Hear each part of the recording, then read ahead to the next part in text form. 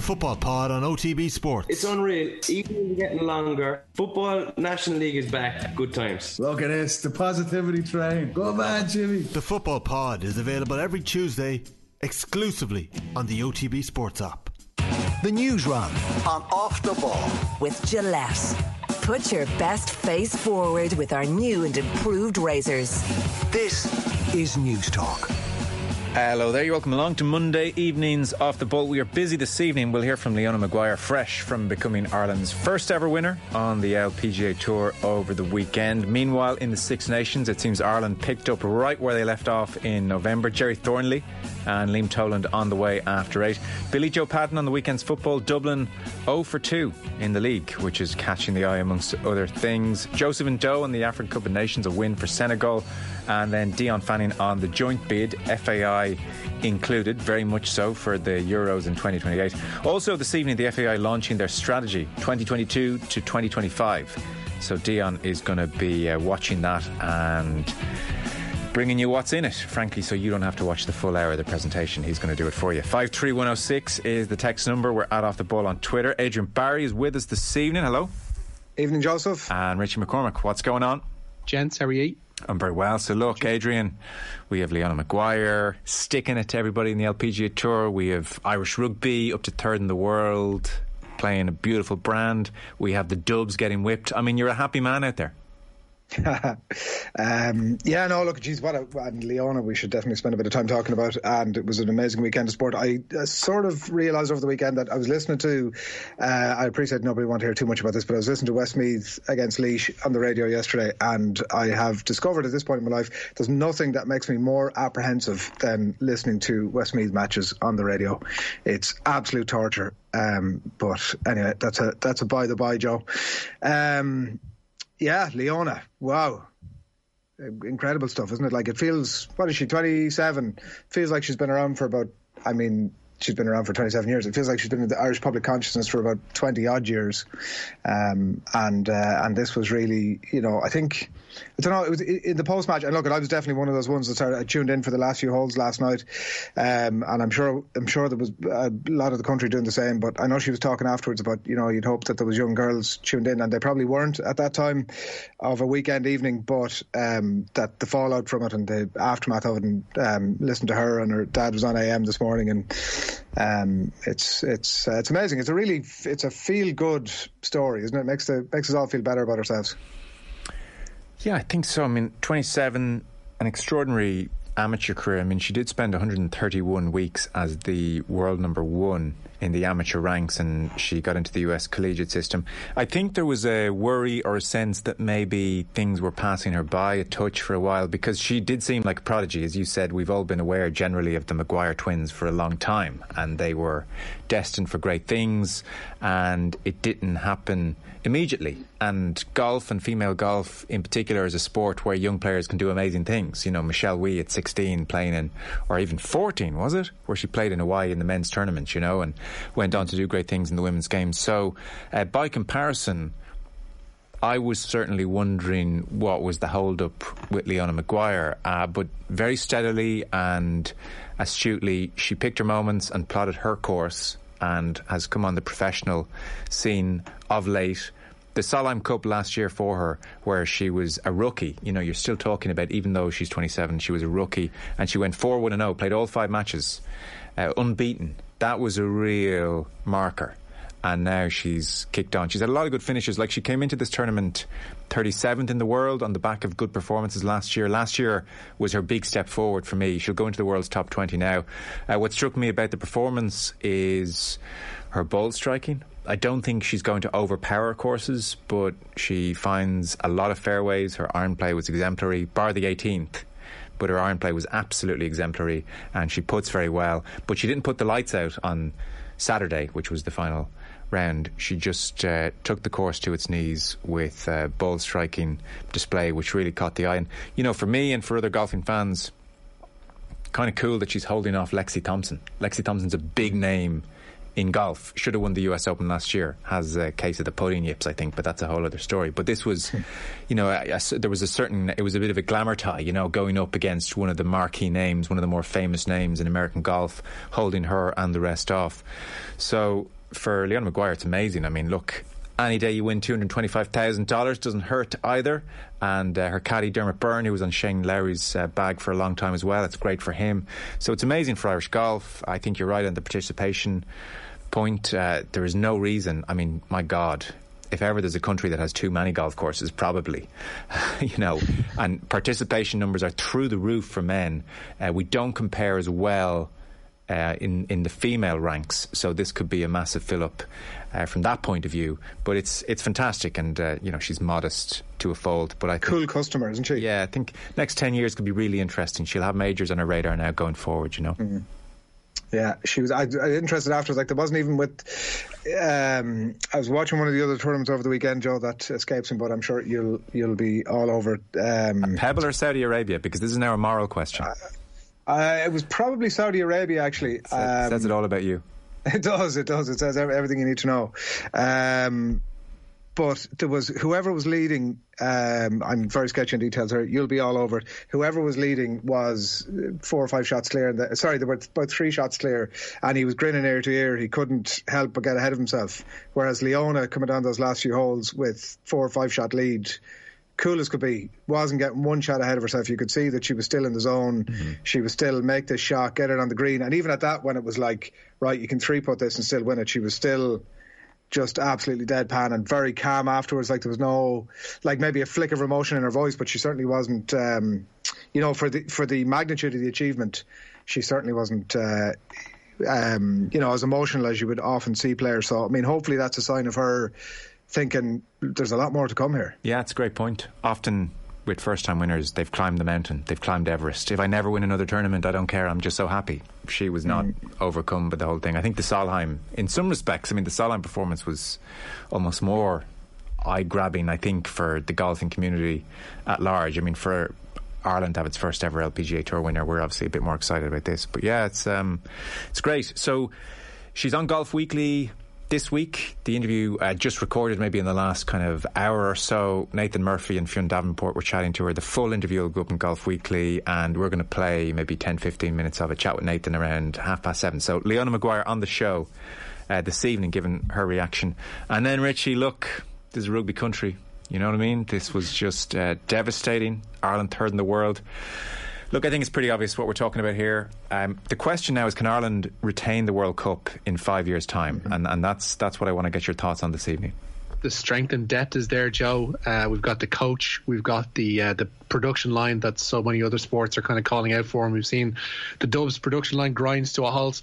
The Irish rugby production line in Leinster, let's be honest, seems to be rolling on regardless. And we are going to win at least the next 4 of the next 5 World Cups. Yeah. I mean, it's nailed on. I don't think we can.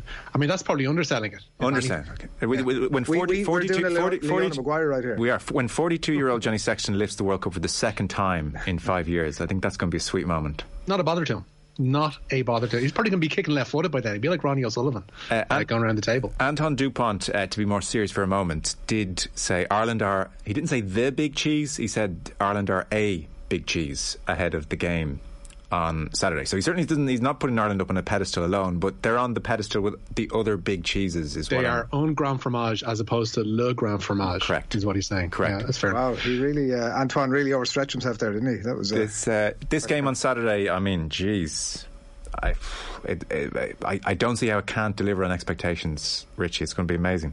Yeah, meeting fire with fire, I think, is the term that's been doing the rounds a lot today, and I think in the wake of France yesterday. I don't know about you, I wasn't mightily impressed with France yesterday in places. That first half in particular, no, the conditions in Paris were hardly ideal. But they weren't, like, there was a lot of sloppy kicking, and it wasn't necessarily just handling errors. There was a lot of sloppy kicking, a lot of sloppy handling, and they just seemed like they were playing their own expectations, I think, for the first 25 minutes or so. And Italy very much had a footing in that game. It's a pity they kind of crumbled away, and it was a mistake close on to the end of the first half that really, I suppose, put France's noses in front, never to return. But, you know, it showed that there are opportunities for Ireland to take advantage of. And we know what a Paris crowd is like. If stuff isn't going their way, they can get on top of the team, even if they are the best in the world at the moment, pretty quickly. So there's enough hope to be gleaned from yesterday's performance from a French perspective. And on the Irish front, they will want to build on Saturday because they didn't. I think Eddie O'Sullivan was making the point on TV yesterday. They didn't put enough points on the board against Wales when they were there for them. You know, that Welsh side's, compared to last year, and I know they have injuries and this and that, but you play what's in front of you, and what was in front of Ireland on Saturday was pretty thin gruel, and probably should have put more points in them than they did. And the hope is that, you know, when it does come down to the final weekend and we're away in Murrayfield, I believe, and we have Scotland at home, that we're not trying to basically do a points chase on the final day, because if that comes down to it, then that's when Irish nerve is going to come back into play. But overall, like, you can't pick too many holes in what they did. You would just have hoped that they put more points in what will be poorer sides again down the track. Yeah, fair point. The other thing about Saturday, which jumps out, Adrian, is that just by a combination of COVID and circumstance, Ireland have had an unprecedented run at the Aviva Stadium. So we're on a run of 9 successive wins, but 7 of them have been at home. So now this is a real road testing of this newer version of Ireland, and, well, Paris is a hell of a place to test it. Yeah, and like you definitely urge a little bit of caution on the Irish side. I mean, I don't know what sort of a maturation of cheese we are, but Wales were dire, and that is a huge context. I do think this Ireland team are really good, clearly, and they clearly are going places, and we're clearly building strength and depth. Like, I thought Mac Hansen was a bit of a shot to nothing in some regard. Maybe he was sort of his hand forced a bit, but in some regards a shot to nothing on Saturday, and like one of the best players on the pitch. And so there's across most of our positions now we have serious depth, and that's kind of what you're looking for, and that's the caveat, obviously. But it was probably a good opener to have in that, like, Wales were up to nothing and you want to ease yourself into it a little bit. Entirely different conversation for the weekend coming. We should have nilled Wales at the weekend. That was the one big regret. They were that bad. Like, we should not, and the concession of the tries it was so desperate, obviously. But I hadn't heard Eddie, but totally agree with that. Like, the scoreboard management, as they call it, could have been a little bit better. Conditions, to be fair, notwithstanding. But I wouldn't be basing a lot of the conversation about France about what happened last weekend. No, and Jerry Thornley, who's on the way after 8 o'clock, he has it in good authority that they put in a hard week's training, almost akin to a good GAA team the week of a league match. They did a really tough week's training in advance of the Italy game. They're obviously coming back from COVID on several fronts, and someone like Dupont hasn't played much rugby. So I think that Italy game has to be seen in the context of getting ready for Ireland, and we'll see a very different France on Saturday. So that's on the way after 8 o'clock. Can I ask a question, Joe, that I haven't heard asked in the aftermath of the game, and it was really the big question that I haven't heard addressed just yet. Why did Michael D not come down and shake everybody's hand? Don't know. Is that a COVID thing? Must still be. It has been. That's been a COVID thing for the last while. Is it still? I thought, like, did Michal not say, listen, was that not one of the things he said afterwards? We can go and I'm announcing hands. that Michael D can come down and shake hands with the team. Yeah, I was talking to we had Brian in on Thursday, and he was saying the same thing. Brian was going around glad handing everybody. So why Michael D can't do the same, I don't know. But maybe it's just a case of you can shake hands, but maybe not try and do it to 46 different people all at once. It's probably not the best idea. Probably is the thinking. A bit of a spray between each shake. Yeah. Can't really seem quite being at the going down and fist pumping everyone either. So maybe it's that's the thinking. Chest pumping them, Joe. So the Newsround is brought to you by Gillette. Put your best face forward with our new and improved razors now. This is obviously headline news there on the News Talk headlines a few moments ago. Richie, FAI included, were part of a joint bid. We are. The FAI CEO, Jonathan Hill, says the Euro 2028 bid can show that Ireland is a big player on football's world stage. They partnered with the English, Welsh, Scottish and Northern Irish associations to launch a bid for the Euros in 2028. And that follows a decision, collective one as well, to scrap a proposed bid for the 2030 World Cup. Hill told FAI TV today the potential benefits of hosting the Euros to the country as a whole are huge. If we do qualify, the possibility of having the Irish team playing in Dublin as part of that major tournament is hugely exciting. So from a football perspective, That is very much what we're looking to do, and again, part of our strategy is to host international events. From a wider perspective, we're working very closely with the government. As you know, we've been working hand in hand with the government over the last 2 years anyway. They too are very excited at the prospect of hosting the Euros. It has obviously wider economic and social benefits. There's a whole range of positive outcomes that we'll have in relation to inward tourism, employment, and the use of local volunteers, etc. So we're working with government now, with the Irish government now, to look at all of those impacts, and in particular the economic impact. But for now, the government are very positive to work with us in relation to the bid.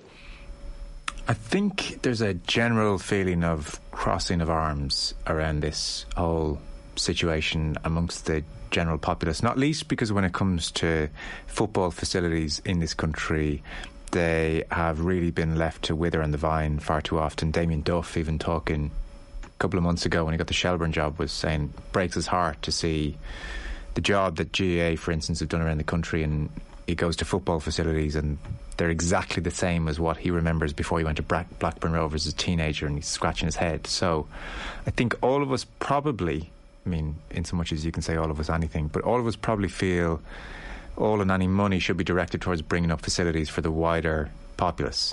Now, if it's a case that hosting these one-off or matches, or however many handful of matches in Dublin at the Aviva or at Croke Park, stadium's already built, it's not going to cordon off a load of money. It's not like we're talking about bringing other stadiums up to scratch. I don't have a massive problem if that's what we're talking about, Adrian. I guess we'll see more detail in the coming days.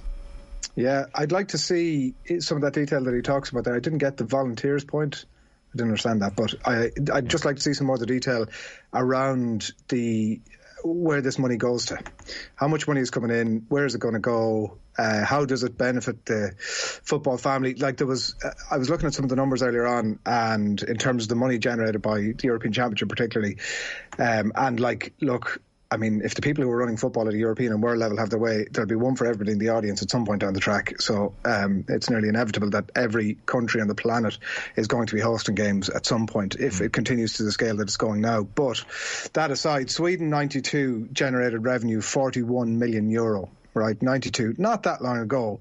By 2020, that was 2.5 billion. So that's the level of money that's been generated. That was carved up, 18 million each in 2020. 18 million each went to the 55 UEFA member nations.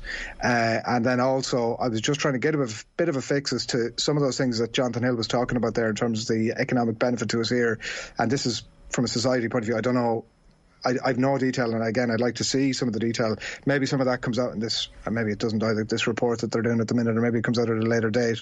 But when we were part of that Euro 2020, when we were actually part of Euro 2020 before it all got, before we had to give it up, we had done a study at that point to say that we were going to generate over 106 million euro in economic activity. So that's the sort of number that makes you actually think, makes me unfold my arms a little bit and go, well, that's good. This is actually good business. Yeah. And so I'd just like to see a little bit more of that stuff. That some of the comment from Jonathan Hill there, and like, look, I appreciate he's doing like a 2 or 3 minute bit with an in-house TV station. He's not going to be going into any great detail, but I'd like to hear from him now, just on a bit more detail around what actually are the benefits of it. Yeah, I'm sure that'll happen in due course. What's happening this evening, by the way, is the FAI are launching their strategy 2022 to 2025. Dion Fanning's keeping a close eye on that. So he's going to join us after 9 and bring us any headline news. And I guess that's where things like facilities and participation rates and everything, which is so important, and pathways as well for female and male players to come through and fulfil their potential. That's where all that stuff ultimately will be decided upon. So Dion Fanning's with us after 9. Richie, you have a clip of Leona Maguire. Yeah, she says her maiden LPGA Tour victory came somewhat ahead of schedule. The Cavan golfer claimed the drive-on championship on Saturday evening, with the final round 67 seeing her finish 3 shots ahead of the aforementioned Lexi Thompson. And Maguire says the win is the culmination of hard work with her coach, Shane O'Grady. I've worked my way up the levels every time. It's been quite a meticulous journey. I did it my way. I did it the way I wanted to do it with the help of my team around me, and I feel like the way I've gone about it, I've been prepared at every level. I've sort of mastered each level, and I know people probably thought I was going to win maybe before this. I was maybe getting a little impatient last year, but I think going down the stretch at Meyer last year with Nelly, that was a huge confidence boost for me, knowing that, yeah, she was 3 shots ahead and I nearly closed the gap, but really felt like I held my own that week. And then the 61 at Evian too, and obviously Solheim Cup was a massive confidence booster. But Solheim Cup's one thing to do it in an individual event. When it's just you out there by yourself, that's a different ball game. So yeah, I mean, I feel like I've been growing all the time. Did a lot of good work at home with Shane over the winter, and didn't expect for it to pay off this early in the season. Struggled a little bit last week, wasn't entirely comfortable. Did a FaceTime with Shane on the range on Monday afternoon. He was actually going to pick up his girls, Niamh and Cueva, from school, and he FaceTimed me from the car park sitting outside the school. So Shane's been there from day one. He's been a massive part of this journey, and it's those little things that you just need, that little feeling sometimes for things to click. Yeah, meticulous is a good word for how she's built her career. So now 27, LPGA Tour winner. We're going to hear from Leona Maguire in more detail in about 10 minutes time or so. So Richie, let's keep getting through some of these stories from the afternoon. We've some injury news ahead of Six Nations round 2. Yeah, Keith Earls and Rob Herring are going to miss Ireland's trip to France on Saturday. Earls is staying with Munster to have a hamstring injury rehabbed, while a calf injury has cost Herring a trip to Paris, and he's been replaced in the squad by Connacht's Dave Heffernan. The Ulster trio of Mike Lowry, Robert Balakoon and Nick Timoney have rejoined the Ireland camp after helping their province to victory over Connacht on Friday night. France centre Jonathan Danty has been ruled out of Saturday's game. He has an ankle injury. He was a second half replacement for Yoram Moefana. Danty is replaced by the uncapped Leon out half Leo Berdieu. Elsewhere, the Elsa Desmond set a personal best in her opening run of the women's singles luge at the Winter Olympics today. However, a slower second run means Desmond will go into tomorrow's third run in 34th position overall. On only the top 20 after 3 runs progress to the medal deciding final run. Earlier, Jack Gower finished 31st in the men's downhill skiing, while Tess Arbey did not finish in the giant slalom. That's after a fall in the second intermediate. And going back to rugby, Will Connor's rotten luck with injury continues today. The flanker faced with 8 to 10 weeks on the sidelines after suffering a knee ligament injury in Leinster's recent defeat to Cardiff. Connors only returned from the 8-month layoff in November. Joe McCarthy will have a chest issue assessed ahead of the weekend visit of Edinburgh, while Dave Kearney is back in full training for Leinster. Lads, delighted Joseph Indo on the show this evening. An argument he's the greatest League of Ireland player ever, says Tony. Yeah, we're looking forward to having him on. I mean, amongst other things up for discussion will be this whole business of Mo Salah being 5th in line to take a penalty and not getting to take said penalty.